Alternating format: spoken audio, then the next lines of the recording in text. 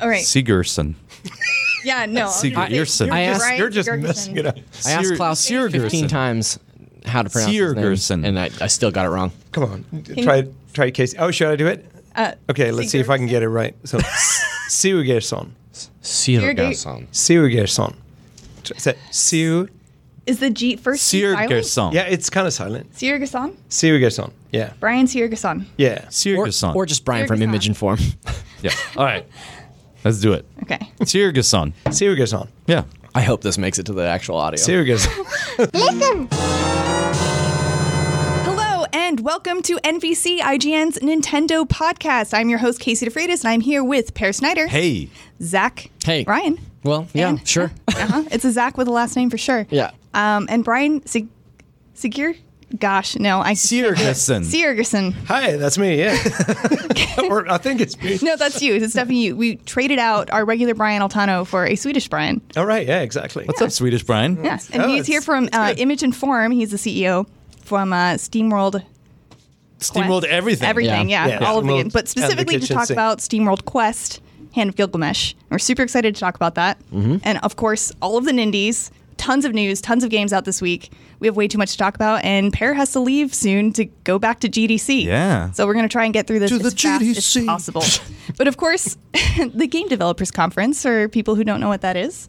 But I want to start out talking about SteamWorld, because that's why we have you here. Oh, God. Wonderful. So, first of all, I have a question. Sure.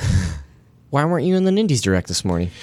Well, it's like somebody paid off Nintendo better than us. No, I think we were actually in the Nindy Showcase a couple of weeks back. I think they don't want to wear out. That totally makes sense. Yeah, exactly.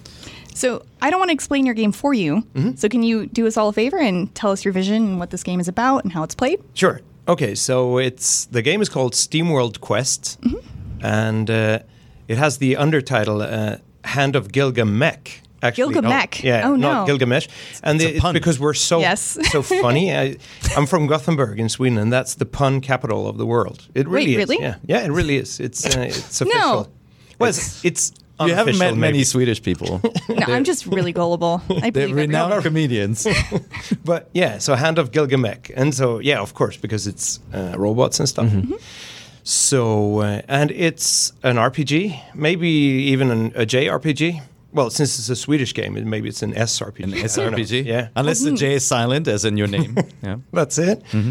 And it's got card battle mechanics. Mm-hmm. So I would say it's much more of a JRPG with card battle mechanics than a card game with RPG elements. Yeah. You want to know something funny and sad? Yes. You know, on our homepage, when we slot content, we A/B test headlines. So we test which headline works better, people click through more, and then the system automatically chooses the one that performs better.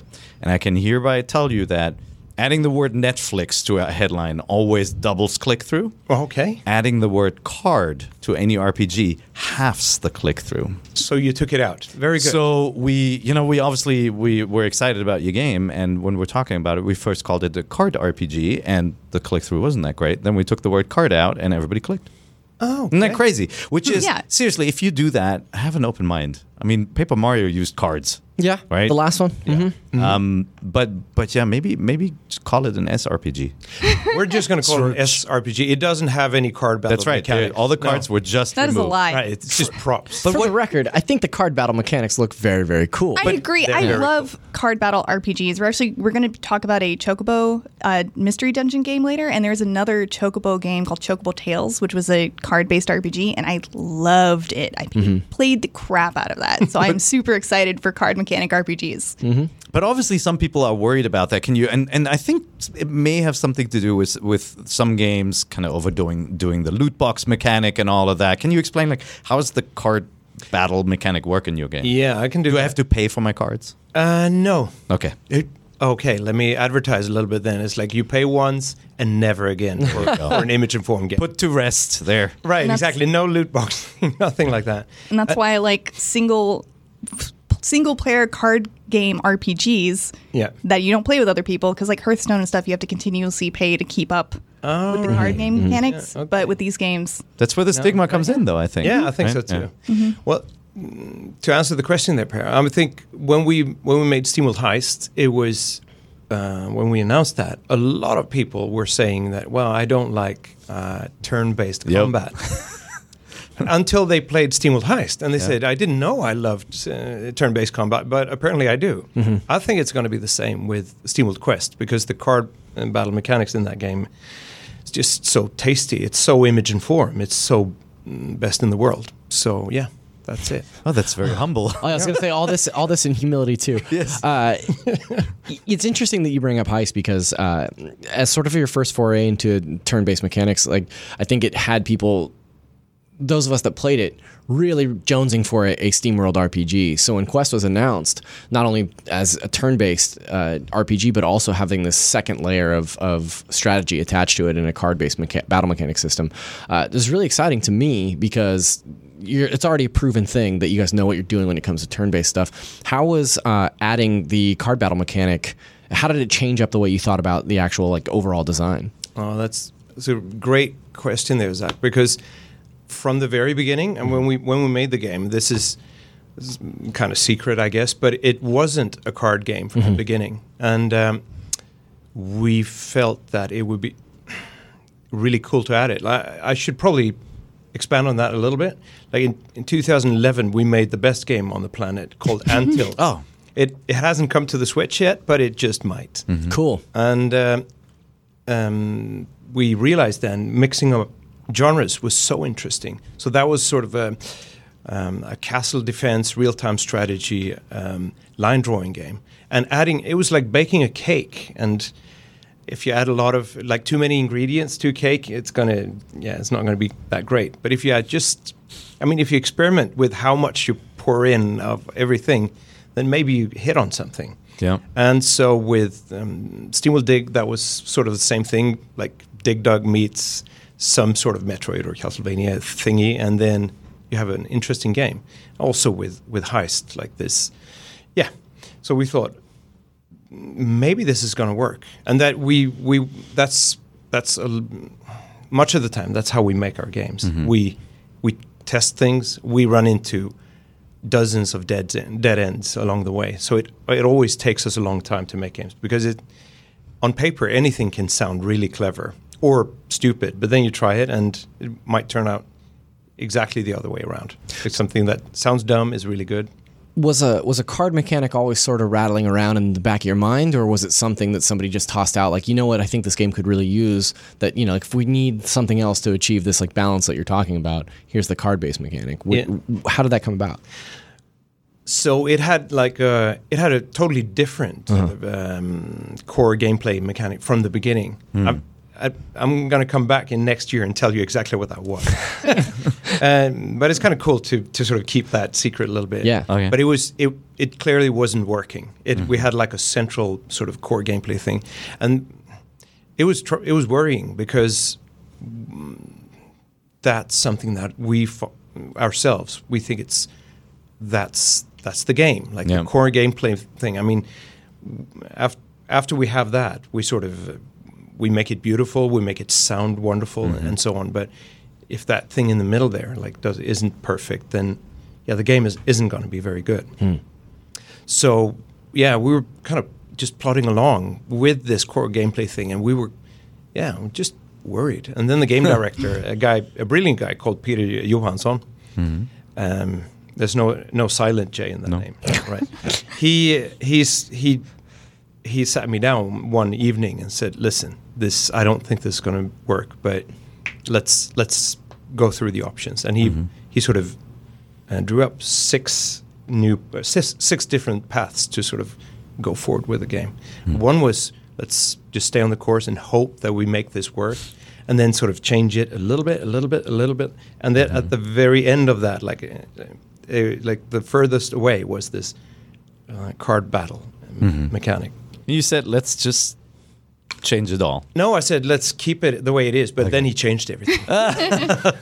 We talked about it, and we decided it's like, that might just work. And it was pretty good because it was easy to prototype that. We could actually play it without programming anything. We could sort of play it by hand.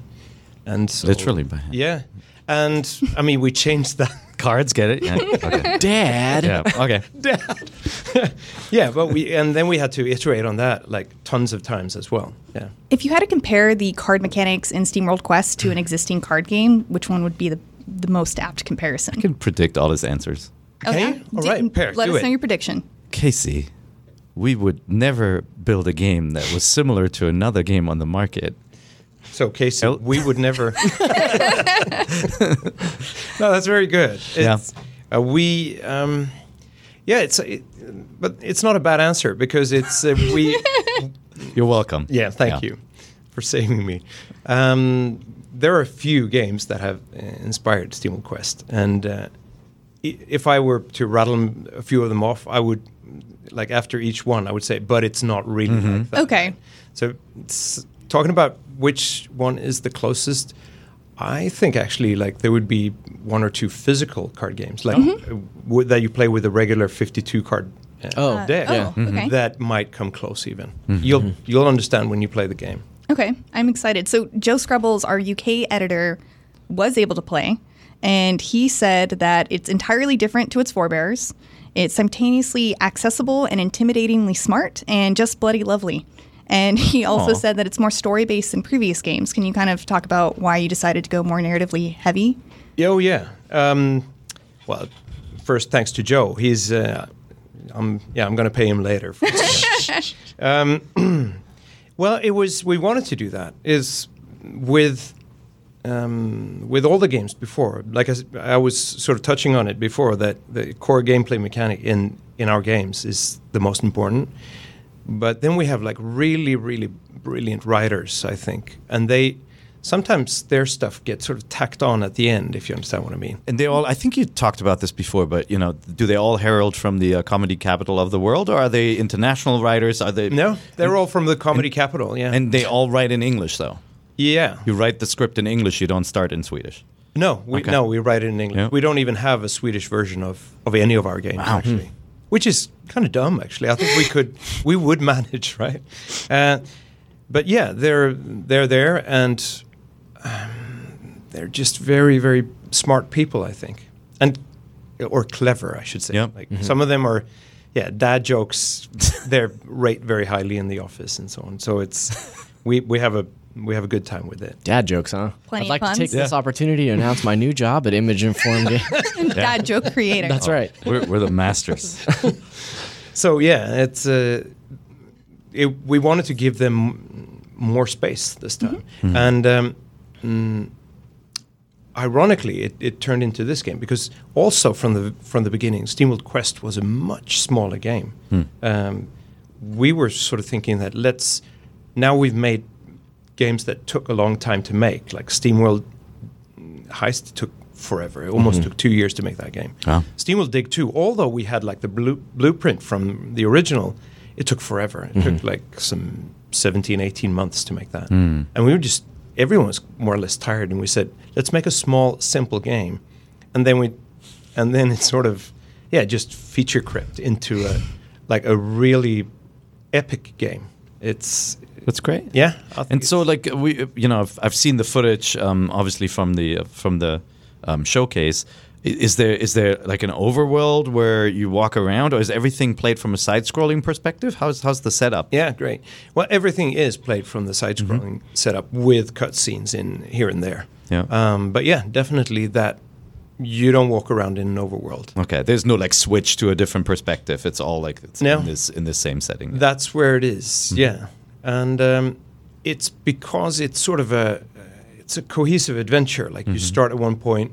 We had what do you call it? Like sketches of overworld, and we had prototypes of that.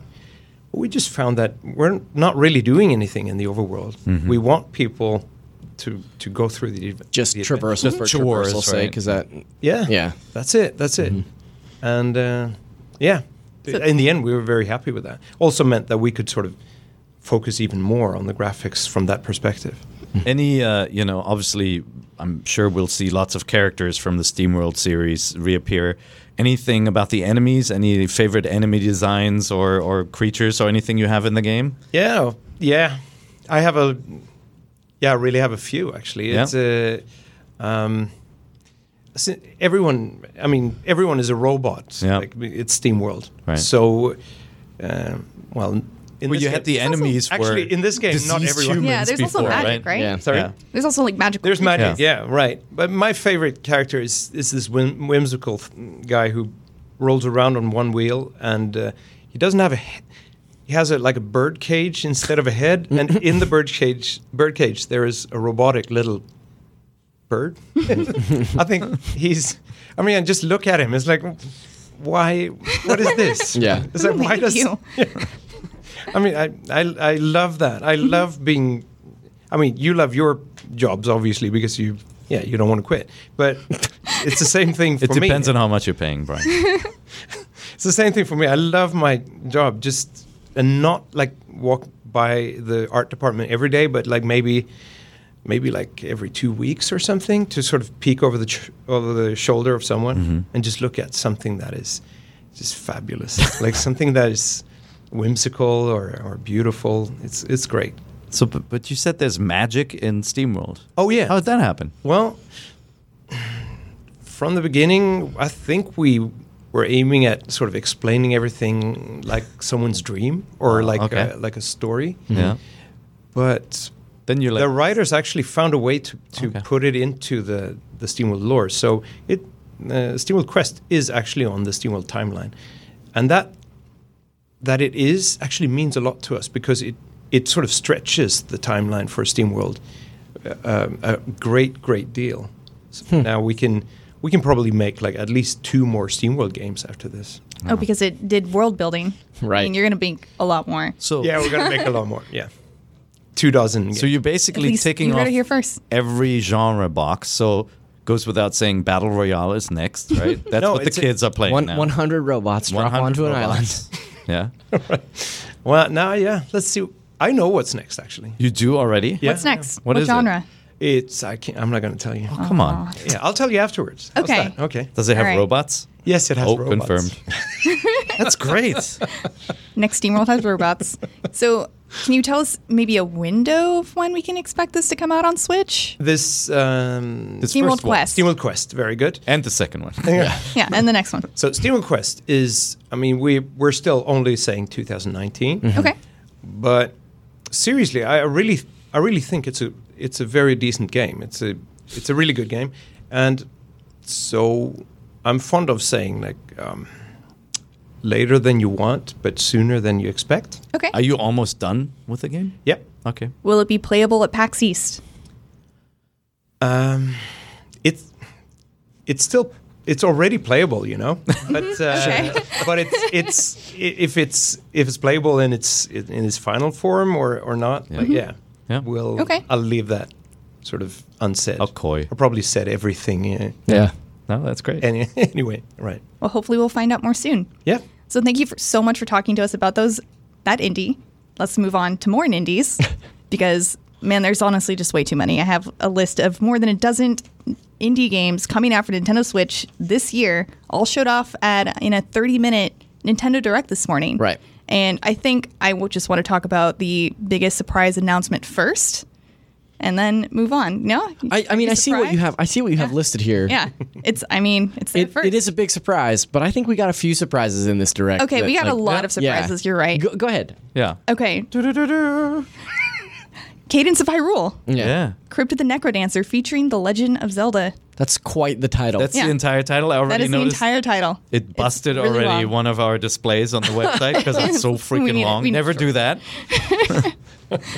Okay. Point taken. Yeah. But there are going to be 25 remix Zelda tracks, iconic enemies and items from Zelda, but also spells, characters, and weapons from Crypt of the Necrodancer. And it's coming out in spring.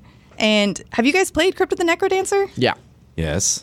So the first time I played that game was at PAX East with a dance pad. Yeah. So I desperately want to play this game with a dance pad That's funny. in the office. That is my dream. Okay. So- we can make that happen, Casey. For the uninitiated, can you talk to us a little bit about what Crypt of the Necromancer or Necrodancer is? Yes. Yeah. Crypt of the Necrodancer is a dungeon, like a mystery dungeon RPG set to a beat of a song. So all of your movements are set to the beat, and you need to maintain the beat to keep up a kind of like combo going. But to maintain that beat, you have to continuously move. And when you move, the enemies move. Everything happens to the beat. So if you want to attack an enemy, you have to time it with the beat. And if you get attacked or if you don't move, you kind of reset your timer. And then, for people who haven't seen footage of either game, Cadence of Hyrule or Necrodancer, it's all set on a grid, right? The way you move is like, it's almost like on a chessboard where you like move forward it's constantly. Like a strategy and to the RPG. side. Yeah. I mean, And it's a shopkeeper that sings. apart from the fact that, first of all, I'm already, the art style almost reminds Super me cool. of the Capcom Zelda games. Like, it's very playful, very hand-drawn. It looks very different from the original game, actually. It looks more like a Nintendo game. And then, this is one of those concepts that you could not have predicted. First of Never. all, and I have a question for Brian, like, this is Nintendo working with an indie developer and giving them one of their most successful franchises and characters and melodies to mess with. Yes, Tom and I got to talk to Kirk Scott, who is the man on the Nintendo Indies project, and we talked to him a little bit about what this game means for Nintendo properties.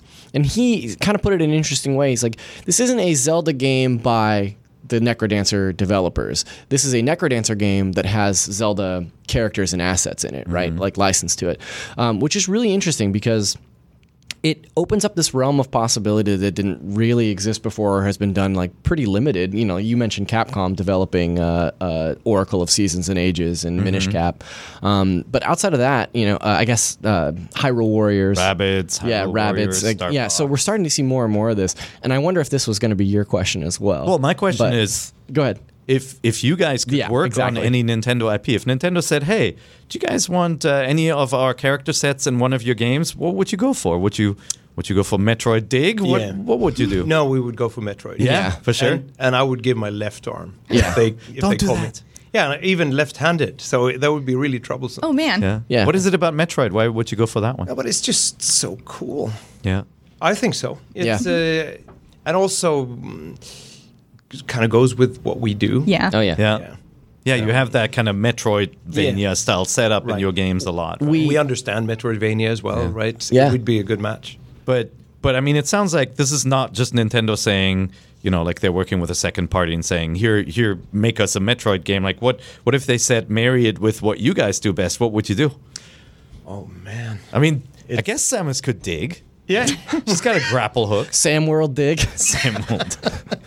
No, I'm sure we would come up with something really good. Yeah. Yeah. An we would all-new put mech it to suit. good. Sorry? An all-new mech suit. Yeah, well, yeah. A steampunk Metroid Yeah. could be very cool. That would be really neat. That would be super nice. Yeah. That would be super great. Actually, Samus in the SteamWorld heist setup would totally work. Yeah. The turn-based, like with all the weapons. Almost is Yeah. Samus, right? I mean, Yeah. we got Piper, who is very, very close to Samus Aran, I think.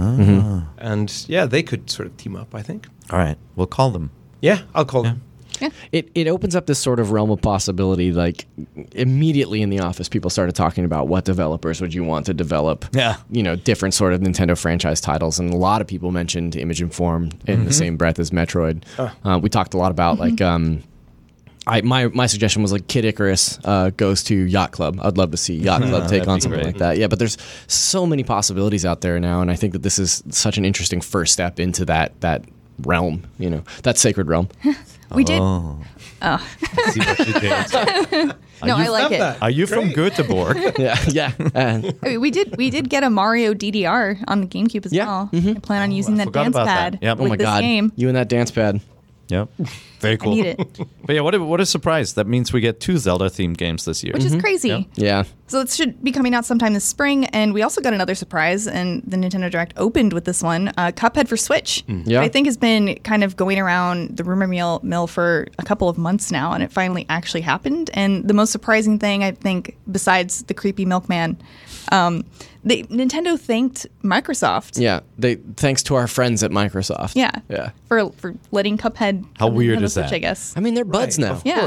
Of course, right? There has to be like a business decision there, right? Yeah, I mean, we're seeing Microsoft slowly moving into a more agnostic space in gaming. You know, making Xbox Live tool sets available to platforms outside of the Xbox. Obviously, co-publishing, always creating Xbox and PC versions of games. I'm curious to see where this goes. Yeah. You know, they might be predicting the boxless future and wanting to become the first Netflix of gaming. I don't see why like this isn't a first look at a bigger partnership. Again, in my mind, the way that I think about Microsoft licensing their games to Nintendo, or looking at the way that Nintendo is doing streaming in Japan with like Assassin's Creed and Resident Evil, I like the idea that Microsoft is building this streaming box. Nintendo has already got one foot into the streaming pool, that they're obviously trying out these things to see if they work. Microsoft adopting Nintendo as like their portable outlet is so much smarter than them working off of their tablet line or something like that. Like, I think it would be so smart to have this integration kind of across the board. And it's like, yeah, you can stream Gears of War 5 to your Nintendo Switch. Yeah. Like, it's And they, brilliant. they may have looked at the market and said Switch is not a competitor. It's such a different device. I mean, hardware power wise, and maybe the Switch is the right place to bring some of our classic franchises or some of the 2D games to. What a banger to start with, though. Yeah. Obviously, Yeah. they made bank on Switch with Minecraft. That's Yeah. a Microsoft franchise. Before then, they allowed Banjo-Kazooie on the Game Boy, on the DS. Right, and they did Flight Simulator on non-Microsoft platforms. So it's been a slow build up to where we are now. Yep. Yeah. But very interesting. Again, one of those. It's been rumored for a long time, but it seemed kind of improbable, given that it was a only on exclusive. Xbox title at one point, and here it is on Switch already launching in April. MDHR, as a studio MDHR who developed Cuphead, is essentially a Microsoft second-party studio, right? So it's really interesting. I would love to have been a fly on the wall during their conversation about like, hey, by the way, we've been talking about your game as an exclusive to Xbox for the majority of your development cycle, Yeah. but what if we put you on Switch as well? Like, that's wild. Like, it must have blown those guys' minds, It is, I really think so. It's and also for the studio to get that opportunity, because I think it's going to be a fantastic handheld game. Yeah, I can't wait. Yeah. So yeah. Yeah. Cuphead, if you don't know about Cuphead, it's a 2D side-scrolling, very challenging platformer shooter. Did I describe that right? Gunstar Yes. Heroes. Gunstar Yeah. Heroes type Yeah.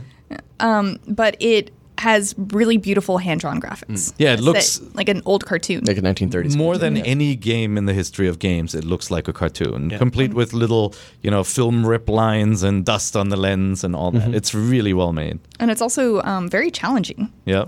So look forward to that. It comes out on April 18th on Nintendo Switch.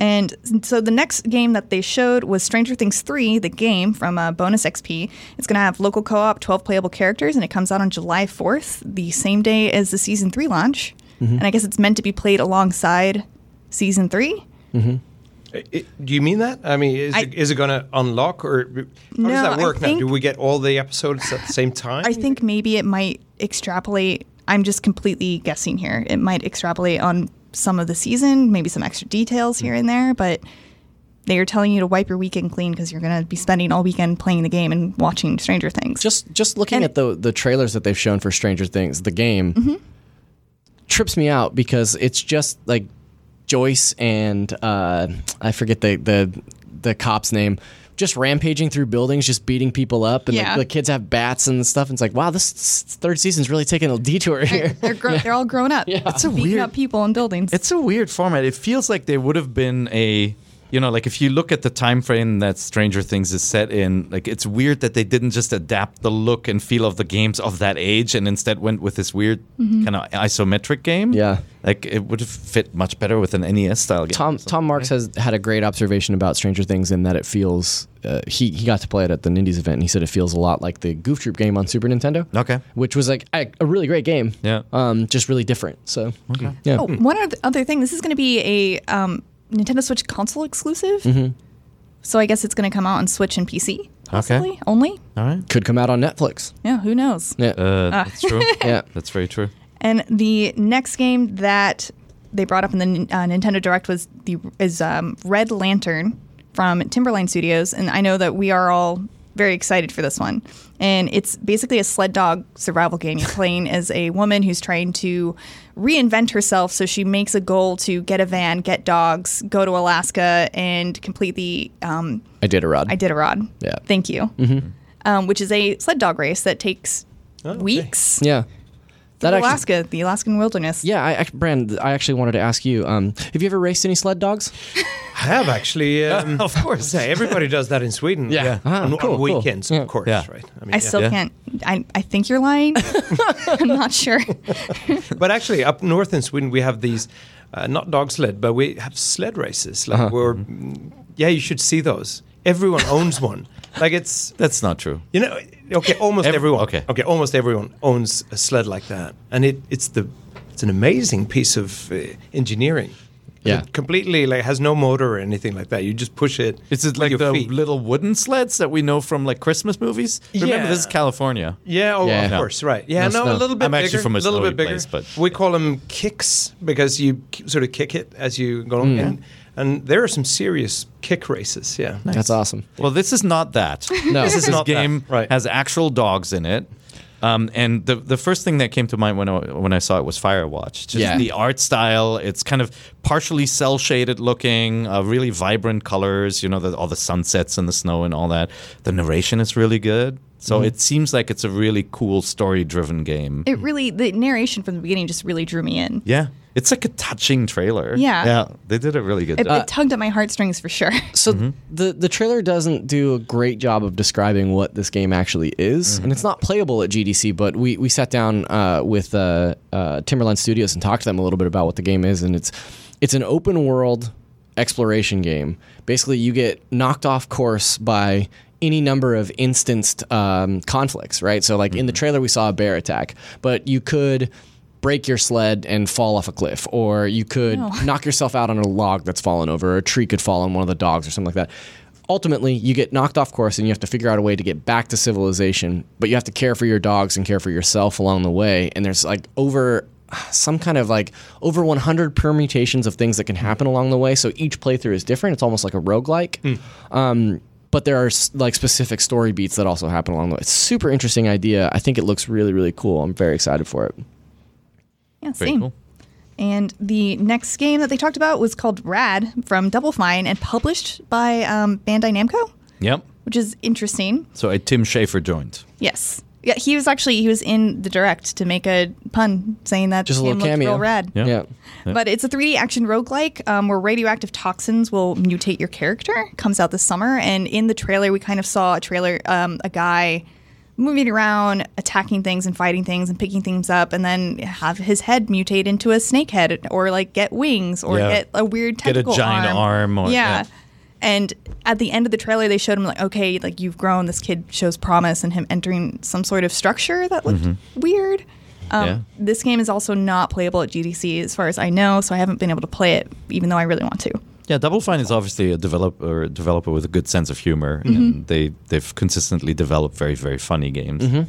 I like the way this looks. It looks cartoonish. It looks like a classic kind of like Super NES, like overhead shooters, like zombies killed my neighbors. And Yeah, all that that's kind of stuff, what I right? thought of too. Is zombies killed my neighbors? Yeah, I'm digging it, and obviously rad is a pun because it's all radioactive. Yeah. Just to explain it. But it's cool. Like Yeah. you said, I mean, Double Fine kind of own the space of humor. You know that you're going to respect the humor when you play this Yep. game. Yeah, excited about that one too. And another game that has gotten kind of a lot of buzz in the office is Katana Zero from Devolver Digital.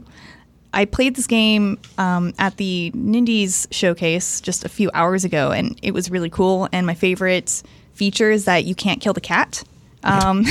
No kidding, but they actually do make the animals unkillable in that game. But you play as an assassin named Dragon, and you get orders from your employer who sends you on these missions. And at the end of every mission, you go home, you drink some tea, and you see your therapist. And it has a lot of different mechanics besides just the side-scrolling action, which is really cool and awesome. But there are conversations that you can have and interrupt the person you're speaking with, and that affects what happens later in the game. Nice. And it just has an interesting story and really cool, really fun gameplay. Did you get to play it, Zach? No, I didn't play this one, but I have heard a lot about it. And just like the time slowing mechanics, the way that the whole premise of the game is that you have precognition, right? So that you can see what happens before it happens, but you play through those sequences, and that's you seeing the future. So when you die, you go back to the beginning of a room and have to go back through it. So you're learning enemy patterns each time, and everything, every enemy and yourself, you're all in a one-hit kill, like 1 HP scale. So you really have to make smart decisions, and yeah, it's really, really interesting. Comes out also the like crazy same- violent. Comes out the same day. Well, not in the trailer, right? Oh no, it's pretty bloody. Yeah? Oh, which one? There was one I mean, game that has violence usually and didn't have it in the trailer. Was that Rad? No. Could Another game. have been I forgot. Blood Roots, Oh, Blood Roots. That's right. Yeah, Yeah, for Blood the Roots. trailer, I think they just kind of turned off blood mode. which is awesome. That's funny. Yeah, Blood Roots is great. So Katana Zero comes out the same day as Cuphead. April is April getting a little 18th. busy. Oh man. yeah, That- a lot of cool indies I'm- coming in April. That is a game that I am definitely going to get when it comes out, and I want to beat it and figure out what's going on with that mystery. It's really interesting, and the gameplay is so much fun. Jeez, that's a giant list, Casey. I know. Well, like it was it was the longest Nindies Direct they've had. It was 30 minutes long. There were a ton of games. We can just go through until we get here. Nuclear Throne from Flambeer is available now. It's a post-apocalyptic roguelike top-down shooter. Super Crate Box from Flambeer is a Nintendo Switch version. Is going to include exclusive 2-player co-op and comprehensive and competitive multiplayer. Making up words. Also April. Also April. So that's 4 April games. Yep. Two March. 2 And April. Vlambeer Arcade is going to launch with Ultra Bugs, and it's going to continuously evolve with more games as time goes on. It's a collection of small games, and that releases later It this was a year. cute idea, I thought. Yeah, Yeah. a game that keeps on changing. Yeah, over time. you just keep getting more as it goes. And then the next one is another Devolver Digital game, My Friend Pedro. And it God, features My Friend Pedro is a cool. sentient banana named Pedro.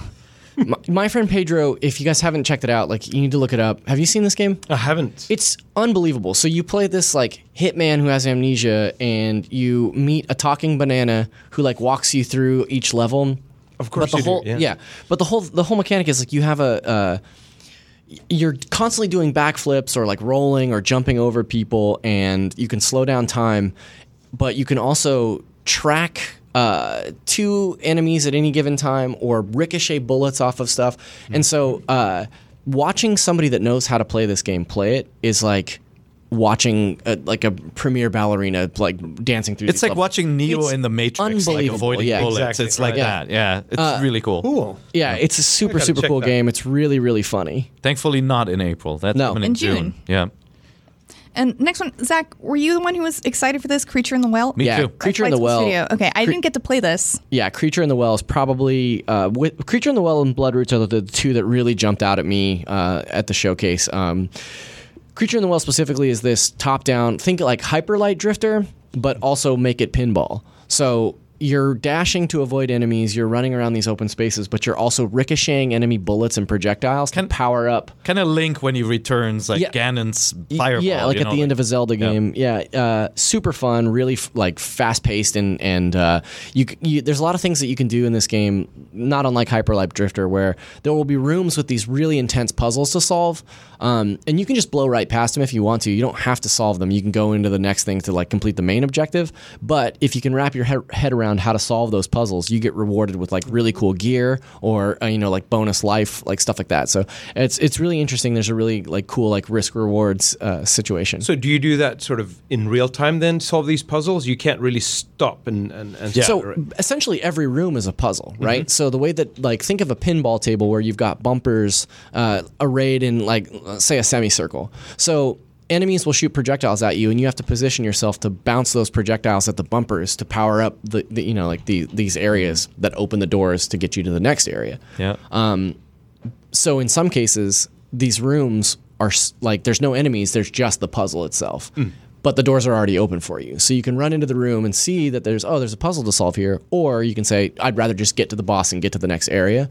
So it's all, like, do you spend the time to solve this puzzle and get frustrated, which I admittedly did, or like get a potentially really cool power up. Like the one I got gave you a laser sight on your sword, so you could see exactly where you were ricocheting your projectiles to. Right. Or do you just like slam through it and get to the next area? It's super cool. It's developed by 2 dudes. It looks amazing. Like, yeah, I'm really excited for this game. Nice. And that releases this summer. And next is Blaster Master Zero 2. Surprise. Yeah. Also, Yeah. we didn't Available know today. we didn't know a sequel was No. in the works. Yeah, And that's available now. yeah. How do they do that? I think they're small studios where nobody leaks the game that they're working on. Oh, clever people. Yeah. How do they do it? Yeah. How do they do that? Or they live in the most remote nation on Earth, somewhere where the sun don't shine and nothing gets leaked. Other developers do that. But yeah, this is from Inti Creates. Blaster Master Zero was obviously a really cool revival of the classic, and this one seems to continue in that same set where you have side-scrolling kind of vehicular shooting action, and then the more kind of top-down perspectives with a zoomed-in view. So they showed that in the trailer. So when did the original come out? Switch launch. Yeah, Yeah. right. So Blaster, well, the original original. the original was an NES. NES. Yeah, okay, yeah. Yeah, Sorry, yeah. But Blaster Master Zero launched, I think, day and date with the Switch, Yep. or maybe just a little bit after. March Yeah. 2017. Yeah, Yeah, that's super cool game. And we also got to see a little bit of Pine, which looks like an open world adventure game. It's going to come out in August. It's by Congregate and Trollbound. And it showed a guy with a bow and arrow with some fox people interrupting a battle between some alligator people and elk people. Mm-hmm.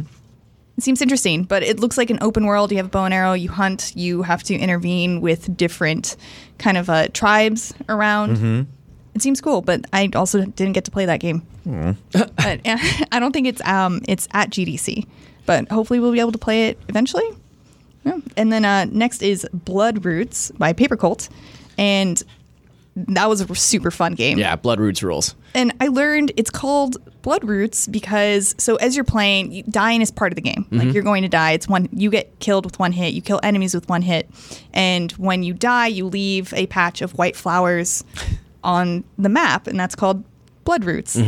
And I guess these flowers, if you break them open, they are have a dark red orange dye that can be used as like body paint. So that's In where the name game? comes from. No, in real life. Oh, cool. In real life, it's a real thing. It's was a like, real thing. okay, Yes, who no, knew? blood roots are a real thing. Oh, okay. So, and they grow where people die? No, I don't. I In think that real was a life? made up thing. Okay. Yeah. But it's That would an be- ultra violent really Western gross. revenge tale where you can use literally anything as a weapon. And I think my favorite was picking up a fish and then putting it on I someone's also head. did that. Yeah. That was the best. I also kept getting confused as to which was the pick up and drop button and which was the attack button. So there's a tough enemy like in the first map that killed me 24 times, like just kept wiping the floor with me, and there was just a field of these white flowers around him by the time I got past him. It was bad. But no, the different weapons all do really cool, interesting things, and it seems cool to find your favorites and to see what does what. I think like the ladder, you could twirl around Yeah. with like an AOE. Some Sword weapons, gives you a dash, which like is a diagonal really dash. strong. Yeah. You can interact with a cannon that shoots you up, and if you like aim it as you come down right, you can kill multiple enemies at the same time. It's really cool, and it's just kind of like a small level base. So they put you in a small area, and you have to defeat every enemy in that area before you can move on to the Very next cool. one. Awesome. And then we also have a Overland by Finji. It's a turn-based survival game. It comes out this fall. I think this one was at the Indie Showcase. Did either of you get to play it? No, I did not. I did not get to play this one either. But Nope. There you I didn't go. play it either. what about Darkwood? Tom played Darkwood and said it was really cool. Okay. But yeah, this kind of game, like the survival horror, like the top-down thing. Yeah. I don't know. I have a hard time like getting into that thing. And this I like the way this looks, though. really This has, see like this like dark art style to me, where it's like everything is sort of candlelit or like just Yeah. it just doesn't do anything. Like for you me. don't like the Don't Starve games, that kind No. of stuff. Well, this is like you have you illuminate the darkness with your flashlight, so you can only see part of the map most of the time. And there are these. It seems to be kind of different from most of these dark games where the enemies are slow and lumbering. It's like creepy. Yeah. You're constantly turning around to check what's behind you, and it's not like this super fast-paced adrenaline game. It's literally creepy, spooky. right? Creepy. It looks I'm kinda too much cool. of a I wanna baby play for this. that. Yeah, no. Yeah. Too wimpy. Okay, sorry. That's all right. Also wimpy. Not for Zach. And then they also talked about NeoCab, and Tom was telling me that this has been playable in a few different places, but before GDC, but I was able to play it, and it seems like there's some features that Tom hasn't seen before. But it's an emotional survival game about Lena, who's the last human driver in like a futuristic take of San Francisco, and it's Oh, cool. It's called Los Ojos, is a fictional city, but I was able to talk to the writer, Paula Rogers, and she said that she's from San Francisco. So she pulled very heavily from her experience living in the city. And this is her take on what the city might be like if they take automated tech too far. Right. And Yeah, you're like the last human driver, right? yeah, like you do rideshare. You're an Uber driver in the future where there are now self-driving cars. And there is a corporation called Capra, and they basically lobbied to get rid of all human driving cars because they're dangerous and cars are dangerous. And then there is a rebellion group called Radix, and they will respond to people's calls when Capra does something bad. Like, for example, I played an instance where a Capra car ran over some dude on a bike, and he called Radix, and they came and then destroyed the Capra car. But it's dialogue. It's a dialogue-heavy, story-driven game where you are trying to balance keeping yourself happy, keeping your writers happy, and then also not getting noticed by this corporation that's watching you while trying to find your friend who's missing. But you still have to make money. I mean, how else are you going to pay rent, right? Right. I think it's interesting, like this. It's almost like a text-driven adventure, or like a graphic novel or something like that, and just kind of speaks to the variety of games that are available on Switch and how Nintendo is really going out and finding these sort of diamonds in the rough in all genres. I think it's really cool to see something like that in an indies event. It also looks really pretty, and I think one of my favorite features is that the main character is wearing a bracelet that kind of monitors her emotions, and it changes color based on what she's feeling. But instead of treating any one emotion as bad or like you're playing wrong, it says specifically all emotions are valid. So just because you're in the red and you're feeling intense anger doesn't mean that you're playing the game wrong. Like, for example, when I was playing, I was really angry at this guy in my car who was with a woman, and because I was angry, I unlocked an extra dialogue option that let me stand up for the woman. So it does things like, depending on your mood, will carry over to the next drive and change your dialogue options. No, that's little known fact. You can always tell what kind of mood Per is in based on the color of the Joy-Con that he puts on his Switch that day. That's right. So it's like a mood ring. Yeah, that's right. Yeah. But you can lie to everyone by choosing the wrong Joy-Con. But NeoCab comes out this summer. It looks cool. There's also Swim Sanity by Decoy Games, which is a multiplayer underwater shooter. There's co-op and versus modes, online and local, and that's also coming out this summer. Kind of like a fishy Gradius. A fishy Gradius. What is that? Like a side-scrolling shooter, but it's fish themed. Okay. Yeah, it's very. Actually, I didn't get to see this game or play it. It's got an interesting art style. Not sold on it yet, but it looks like there's a lot going on with really big enemies and stuff. I would love to play it. And it's multiplayer too. Yeah. Yeah. Yep. Like a fun party game, right? Yep. So, Brian, what were your 3 top games from the Indie Showcase? Okay, so I have to. You guys were on an airplane probably when actually, while it was on, I was in constant meetings while this. So These guys have been here since Sunday, and he was telling me that they're kicking back in the park riding electric bikes. So no, their GDC has not been that difficult. Well, about this, I mean, first and foremost, for me, it's Cuphead. Yeah. Okay. Because I just love it. It's going to be really interesting to see how that is when you play it in bed on your handheld. That's going to be great fun. Also, I'm really interested in. Well, obviously, my friend Pedro, like a sentient banana. Yeah. I knew you'd like that one. It's gonna be. It has to be great. And also, I was intrigued by. Sorry, I need to. Oh, no worries. But yeah, the list is very long. Right, it's super long. What was the name of the dog sled? Red Lantern.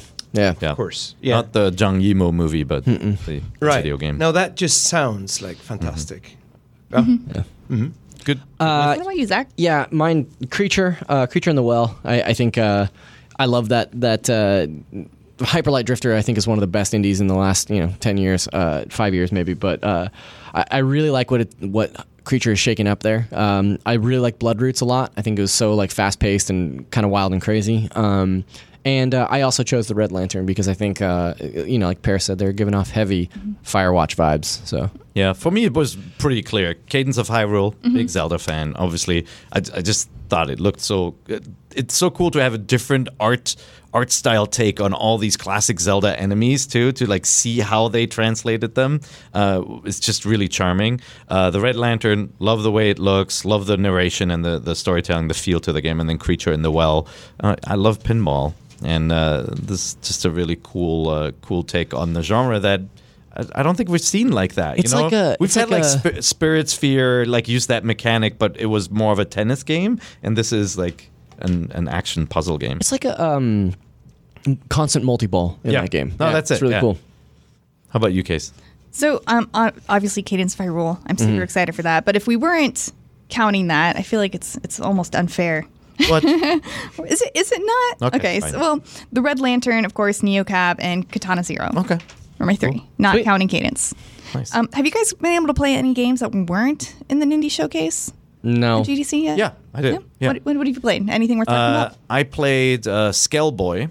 It's from a small German team, and Fabraz is bringing it out here. It's a coincidence. I didn't know that. Big surprise. Yeah, I immediately ran there, and we The Germans put on our Lederhosen developer and danced conference. the Schuhplattler together. The accordion. yeah. No, they, I just thought of it because they also brought Spirit Sphere out. So they're working with a different developer on this. Skellboy with an E. It's best described as Paper Zelda. I think. okay. So it's Like kind Paper of like, Mario? Yeah, it's like Okay. you have a sword, or you have different weapons. You can hit your enemies, like skeleton stuff. It's very Halloween looking, the whole game, and the characters are kind of flat, little cards almost, and it's an action RPG. You explore areas, you can jump, you can hit things, you can take, like when you kill an enemy, you can take parts like their head or their body, and you take on different traits. So like if you kill a crappy enemy like a zombie and you take their head, your health actually goes down because zombies, as we all know, don't have a lot of health left, right? Yeah, it's really charming. Kind of not. It really feels like a Zelda game done Paper Mario. That's awesome. So I don't know how deep the RPG mechanics are in it, or whether you ever get out of this castle into a bigger world. But what I played, I really liked. That's coming out soon. Brian, when you come to something like GDC, do you get an opportunity to go down to the show floor and like actually go hands-on with games, or are you just constantly in meetings and I'm podcasts? Very exactly. Well, I'm very much in meetings, but so far I've only had time to play one game, and that's from a studio called Mighty Yell in Canada. Started by one of the guys behind the game Runbow. Oh, yeah. Remember that Okay, one? yeah, that's great. Yeah. Yeah. And he's going to kill me now, because he let me play it, and I can't remember what the name of the game, but it's a really cool game about being a con artist. Oh. Okay. And sort of what do you call it? Like dialogue-driven game. Cool. We'll You- figure you that out really and like put it that, down in Zach. the Hey, description. what the hell does that mean? It's called something like that. Yeah. Like the big con or something Yeah. like that. Yeah. So- That was great. And tomorrow I'll have time to walk around the show floor and play a lot of Nice. games. Yeah. Nice. I have to admit though, in between playing some of the games at GDC, I busted out Captain Toad because Oh, of yeah? the DLC. Yeah, I keep on solving little puzzle challenges. So It's a good on-the-go game. But hey, speaking of on-the-go, you have to go. I really have to go. I have a meeting at the Game Developers Conference, and it takes about 20 minutes to get there. The German Developers Conference. I have to go to the German Developers Conference. It's right across the street from the I- Game Developers Conference. I am ironically meeting with a German course. gentleman from Gamescom. Uh-huh. So we want to obviously be at Gamescom again this year. So I will. It was wonderful seeing you guys, and please enjoy the show. Thank you, Pear. don't talk about me. Should we Gosh, isn't he just the worst? Leaving in the middle. should we jump ahead to question block, you think? Man. Yes. Yeah. I did want to mention The World Next Door, which is a game coming out on March 28th for the Switch. I was able to get some hands-on with it. It's like a narrative RPG where you can choose dialogue options, but it's also an action puzzle game where you are moving puzzle blocks in real time to cast spells to attack your opponent who's also moving around in real time. It was really interesting and cool, and I liked it a lot. We'll talk about news next week, but yeah, let's just skip ahead to question block. Oh wait, let me just mention. Okay, out now this week is Chocobo's Mystery Dungeon Everybody. it's a random dungeon generator. It got an 8.4 when the original Wii version came out. And we also got Unravel 2, which originally came out on June 9th last year. It's going to be $20. I completely missed that Unravel was even coming to Switch. I know, right? Yeah, it's coming to Switch. And then there's also a Splatoon 2 special demo from March 19th through the 35th. And if you get it, you also get access to a free 7-day trial to Nintendo Online. Oh, cool. And then if you choose to purchase the full game within that demo, you get 20% off. So yeah. And then also Turok 64 port. We talked about that a bunch. It comes out on March 18th. It's $20. So question block. Yeah, let's do it. All right. Do it. Viraj Joshi. I don't know how to pronounce your name. Sorry. I'm awful at it. That's just like my one terrible. That's my one terrible skill is pronouncing names. I'm the worst. Everyone just butcher my name from now on to get back at me. I give you permission. But I have a question for the most fun game ever, question block on the NVC podcast. With Google Stadia almost here, how do you see Nintendo thriving? What does it mean for Nintendo hardware and software? By the way, love the show. Have rated 5 stars on iTunes. Thank you. And also to add on to that, will Nintendo be willing to work with Stadia to stream its games? What do you guys think? Brian, you actually saw Stadia. I did, yeah. Yeah, and you had an opportunity to do a little hands-on. I did, yeah. Earlier today. It was... So I lied when I said I only played one game. So I actually did a bit of Assassin's Creed on there. I think Nintendo's going to thrive anyway. It's Nintendo is Nintendo. Like the community is so strong. This is, I think, Stadia looks fantastic. I think, but it's going to be competing for another type of audience. I actually think so. So. Yeah, I think Stadia is going to be great, and I think Nintendo is going to do great. Will continue to do great. Yeah, that's it. Yeah, I doubt that Nintendo would like venture too far off their own hardware. You know what I mean? Like it seems to me like they're doing streaming stuff, or they have been experimenting with that. You know, we've seen Assassin's Creed and Resident Evil 7. I think I already mentioned that on this show, but like I just can't imagine that they would do. Like development for a specific competitor hardware. I don't think they would either. Yeah. I think they're very protective of their own games. Right. And though, You remember, I mean, at one point people were saying that Nintendo should definitely put all of their games on mobile, right? Yeah. You remember that? They didn't. I mean, they've done they're a few doing of some. them. Yeah, but some, they're all made for mobile experiences. Exactly. I don't think... Yeah, no one's going to sort of just sway Nintendo into doing stuff easily. And just to back up real quick, Stadia is Google's new streaming platform. Right. Just to explain, and their whole platform is that you'll be able to play games immediately, no download times or anything from any device that you already own, like on your TV on a Google Chromecast or on your phone, tablet, whatever. And I think they showed Doom and Project Stream last year was kind of a test with Assassin's Creed Odyssey.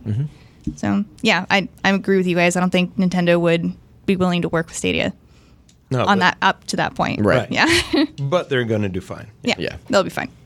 And from Sam Schumacher, Brian was such a great guest last time. I would like to ask him how he thinks the Switch has impacted gaming overall in the past 2 years. Okay, so I think... I don't know how it's doing in the US, actually, the Switch. But in Europe, I know it's doing really well. Yeah. And so... Yeah, it's definitely impacted gaming. You can see, from a developer standpoint, all the developers I know are asking me questions about how to get on the Switch because they all want to be there. It's you can also the lineup you had today, Casey. I mean, so many awesome games are coming to the Switch. So I think it's had a huge impact. For me too, because I rarely get to play in my living room. My kids hog the TV all the time. Right. When I get to play, it's like in bed, and then I play on the Switch. So, yeah, I think it's just definitely it's impacted it a lot. Yeah. I mean, I think we talk about how the Switch has impacted games every week on this show. So I feel like our opinions are pretty clear in that regard. Yeah. Like it's, I think my biggest learning this week just around GDC has been just how dedicated to indies Nintendo is. Yeah. In the same way that Steam and to a lesser extent PlayStation Vita revolutionized the way that people have access to independent games and development and give independent developers a real platform. Nintendo is taking 30 plus years of experience in development and publishing, and applying that same philosophy and same cultivation to independent games, and really putting spotlights on games like an entire 30-minute Nintendo Direct dedicated strictly to indie games, saying like, hey, here are the games that we, Nintendo, the most prolific gaming company, are looking at, and you should too. I think that's the biggest thing for me. Yeah. It's just they've really been elevating indies far beyond they've been. Sorry. Cool. Next question. Yeah. So next we have three. I have three questions from Nintendo podcast forums on Facebook, and the first one is from David Barber. He says, "Will you ever remake the first SteamWorld DSi game?" Yeah, I think so. It's and they're going to kill me in the office for saying that, but I want to do it, and the main reason is that it's there's such a cool little story behind that game. We had no intention from the beginning that we were going to highlight robots. It was actually it was totally accidental. It was the robots were the bad guys and the humans were the good guys, and then. Just during lunch one day, someone just said, "Wouldn't it be more fun, just quirky if it was the other way around?" And then after that, like when we put that game out,